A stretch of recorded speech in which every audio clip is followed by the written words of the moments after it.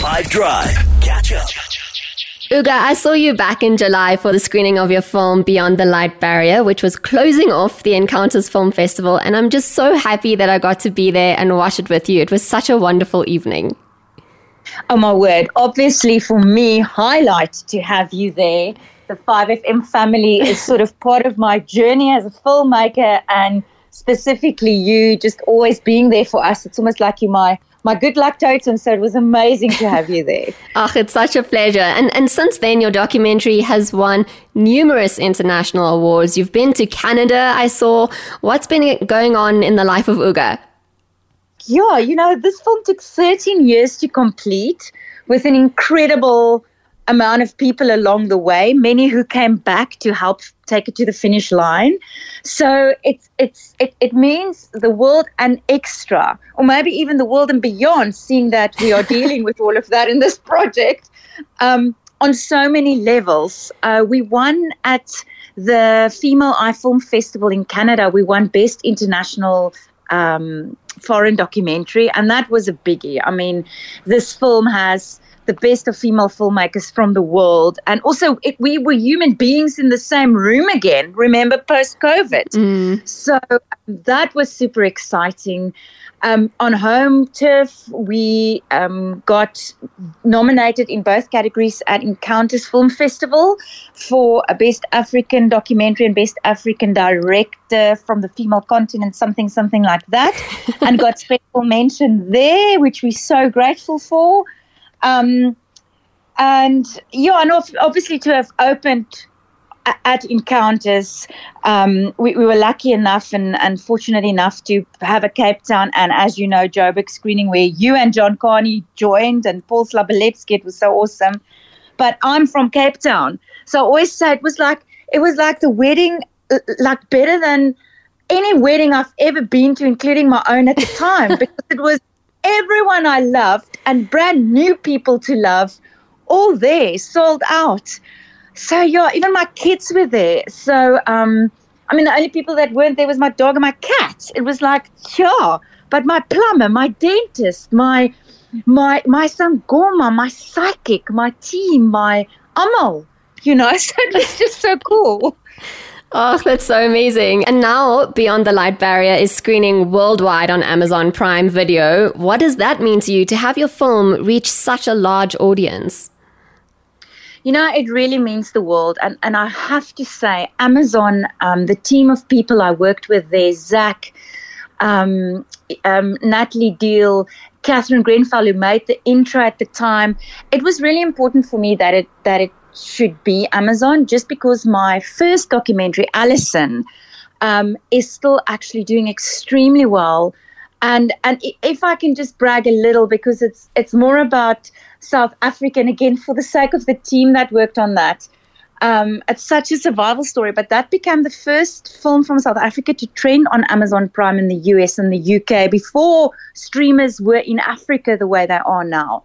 And I always knew the audience for this film, proof will be in the pudding. But because she wrote the book, Elizabeth Klarer wrote the book Beyond the Light Barrier, which was always circulating on Amazon, on their book site, I just had a gut feeling that it should be them. And how it worked out, again, it was part of this just honeymoon of awesomeness, even in how they've been working with us, and just a lucky group of people there. And I've got to shout out for Zach, my commissioning editor, who has had a lot of patience with me and just solid belief in this project. He made it all so easy for us. And you mentioned the film was 13 years in the making. So you had this idea before you even made your award-winning documentary that you just mentioned, Alison, which I've told you many times before, still sits with me to this day. It was so incredible. But we don't see many extraterrestrial films from a South African perspective. So what drew you to making a film about Elizabeth Klarer's story? Yeah, it's funny you would say that, because that was supposed to be my first film, and it's my third. That's how long it took. Of course, Angelina in between for Netflix. it was just never supposed to be like this. But because of the subject matter 13 years ago, people were not open the way they are now. Disclosures were not happening the way that, we see it in the news all the time. UFO this, documents that. They made Project Blue Book since. There's been, this is long past the days of E.T., which is a fiction. This is presented as non-fiction, and a lot of people had a lot of issues with that. So everyone wanted to see, but no one wanted to pay. And again, it was Amazon who took this risk, but who just without flinching said, "This sounds awesome. We want you to finish it." So also because it was my first film, I made a lot of mistakes. I broke a lot of rules and a lot of credit cards. And a lot of internal hearts over here behind closed doors. But that was the only way to get it. Every time we shoot a little bit. And of course, my incredible DOP, Georgia Court, and one of the many executive producers on this, who, she was the first one in. She was the first one in of my career when I said, I have this story, which has been with me since the age of 8, when the story broke in the Huisgenoot back in the day, written by Petrovna Metlerkamp, the journalist, who, by the way, is in the film and who was at Encounters and did a Q&A with us in Cape Town, like a beautiful full circle moment. But I was 8. And I remember at the time, my body of work is about inspirational females. It's about the underdogs. It's about out of the ashes she rises, like a Linda Hamilton in Terminator. And this one is no different, because can you imagine? I know the judgment and the boxing I got just when pitching this by many. Imagine Elizabeth Klarer, who, by the way, was a meteorologist, super intelligent, got flown to Wiesbaden, where 22 of the world's biggest and brightest minds quizzed her in 1975, allegedly moved on to the House of Lords in the UN to represent or present her findings, which were groundbreaking at the time, until the moment she said, when people asked about how do you know what you know, and she says, well, because my extraterrestrial boyfriend from an advanced human race took me in his spaceship and went and showed me. Like, I get how that is a bit much for most, but my issue wasn't any of that. My issue was, I remember even as an 8-year-old thinking, because the story went that his spaceship's lights blinded her cat, and I'm a cat person, even though I love the tea, my boxer is right with me as I'm talking to you. But how could he do that and not fix it? Why is his ship's light so environmentally dangerous? So you see, so I don't think he's that cool, although she did, and a lot of other people might, but there's a lot that I found. And if it didn't take 13 years to make, I wouldn't have found out what I found out in the end. And I think this is still only the tip of the iceberg. So to answer your question in the longest possible way, sorry, the story has been with me since the age of 8. It took 13 years to make, and I'm actually so grateful for all the disappointments along the way, because every disappointment gave me another unpacking, another revelation, another, oh my word, like the roller coaster we went on as crew on this, because then you believe it, then you don't, then you might, then you should, then it's like that. It's still like that. I'm still not sure. Yeah, and you mentioned the environmental aspect and how Akon's lights were not the best for like the cat, for example, but you've actually said that this is actually an environmental film, and you even went to Chernobyl and collected your own footage there as well. Can you elaborate on the environmental aspect of the film? Thank you for saying that, because ultimately this is absolutely what it is. It is 100% an environmental film, because it's something I feel extremely strong about and always have. And I'm on this planet, and I love this planet, and we've got a lot of work to do because of what we've done here. And I found, for me, Al Gore made that documentary that I think it won the Oscar at the time, but But that's speaking to a already sort of converted crowd, if I could say it like that. You know, your average person that's open to environmental messages is already pro-environment inclined, but that's not where the work lies. We need to get through to the more people. Now, how can you get through to more people better than throwing an alien and a spaceship in there? I mean, I'm yet to find an environmental film with an angle like that to say, listen, let's talk about the things we already know is going on, but we're going to go to the other side of the galaxy and bring that into all of this. And maybe then I'll have your attention.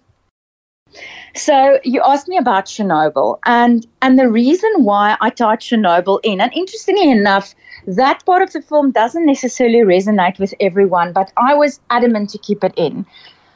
Because the biggest fear, or the biggest warning Elizabeth Klarer has is, of course, nuclear, this nuclear threat. And I mean, Dennis Delstrack actually tells you in that film, who made a documentary called The Weaponizing of Space, there's nuclear weapons in space on orbit around us that can be set off with a push of a button.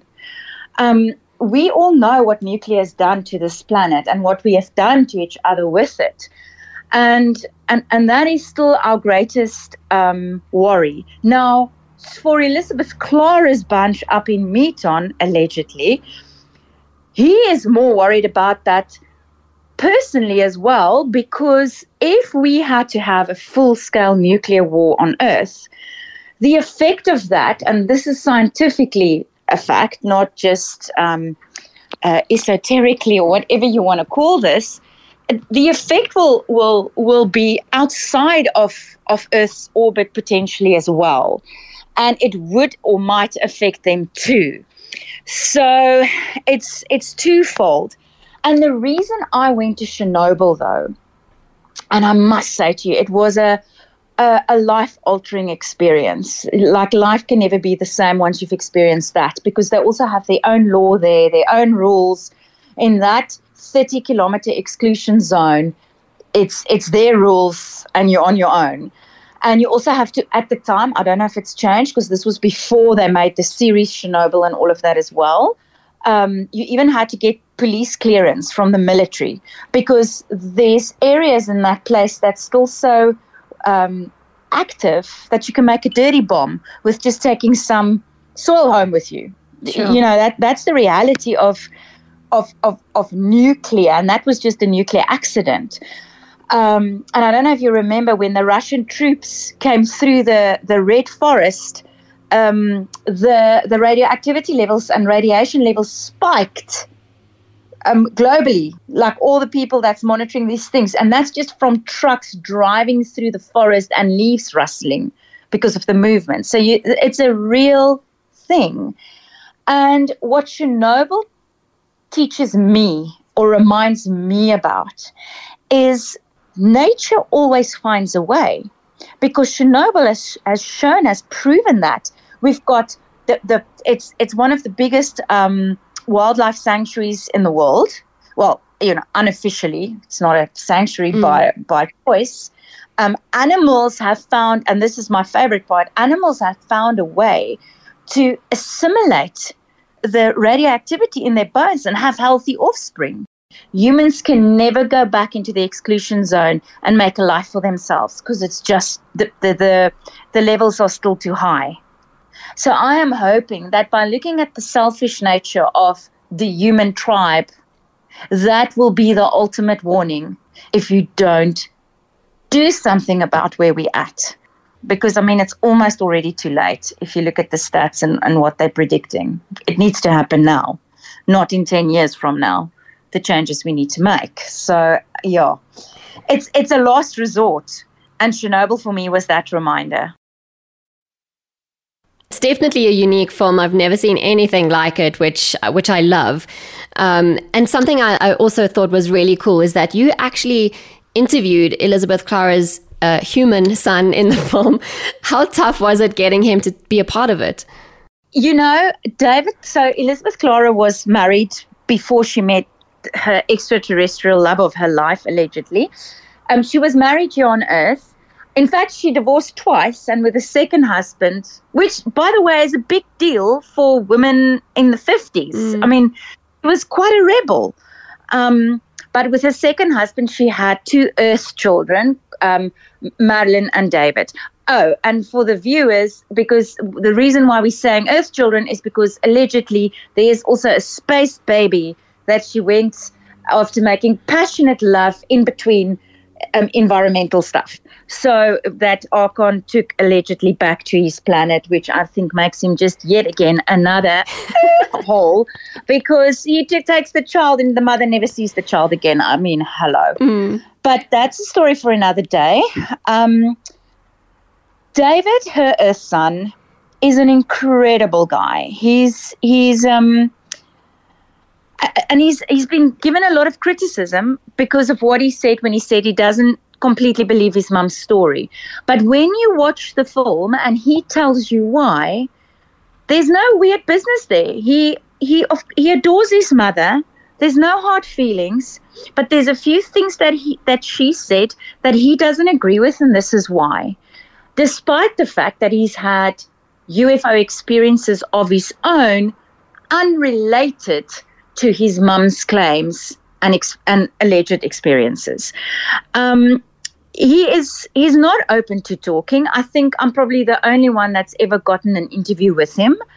And I built a relationship for many years. I actually also got it by writing a letter, because he's very hard to find, and I found 3 Klarers in Durban, and I wrote to all 3 saying, listen, this is me. All I ask is I just want to talk to you, and this is why. And it's just the honest truth. This is why I want to talk to you. I think that I have an issue with the lights. I would love to talk to you some more about it too. And he reached out. He answered my letter. He phoned me because I gave him my number. Sure. And yeah, that's how it all began. And it's an incredible interview and very from the heart. And yeah, he might have a brother from out of space. He doesn't seem to think so, but the proof will be in the pudding, right? Do you have, I think I remember you saying you didn't necessarily have any alien encounters of your own, but have people come to you with their own stories since seeing the film? Holy camoli, yes. For 13 years, I have heard so much. And I just want to say that I have never seen a spaceship. I've never had an encounter of a third kind, but I don't need to either. I also have no desire for it, by the way, just wanting to make that very clear too, because for me, the way I live my life, I believe in the impossible. I believe in the unknown. I believe in miracles and magic, whatever word you want to put to it. And I love that, because how boring would it be otherwise? And I really find it hard to believe that this tiny little dot in the greater scheme of things that is our planet is it. And I really hope it's not. But I also really hope it's not just Akon either, because as we now know, I don't think he's that grand. That's so funny. I agree. I believe that we don't know any better. So how can we definitively say they do or don't exist? Exactly. But what I do know is that I am here on this incredible ball of such beauty, and I really want to try to keep it that way as much as I can. And that's why 13 years of really actually sacrifice I will do all over again, if it means that at least we can just have another angle as to how to look at this. And also just on a different subject, a super cool female that was very flawed with many layers, who can teach us some of our biggest lessons today in 2023. That's pretty cool too. It is pretty cool. Uga, thank you so much for your time. I'm so excited for everyone to watch this film, and congratulations again. Thank you, and always for the support.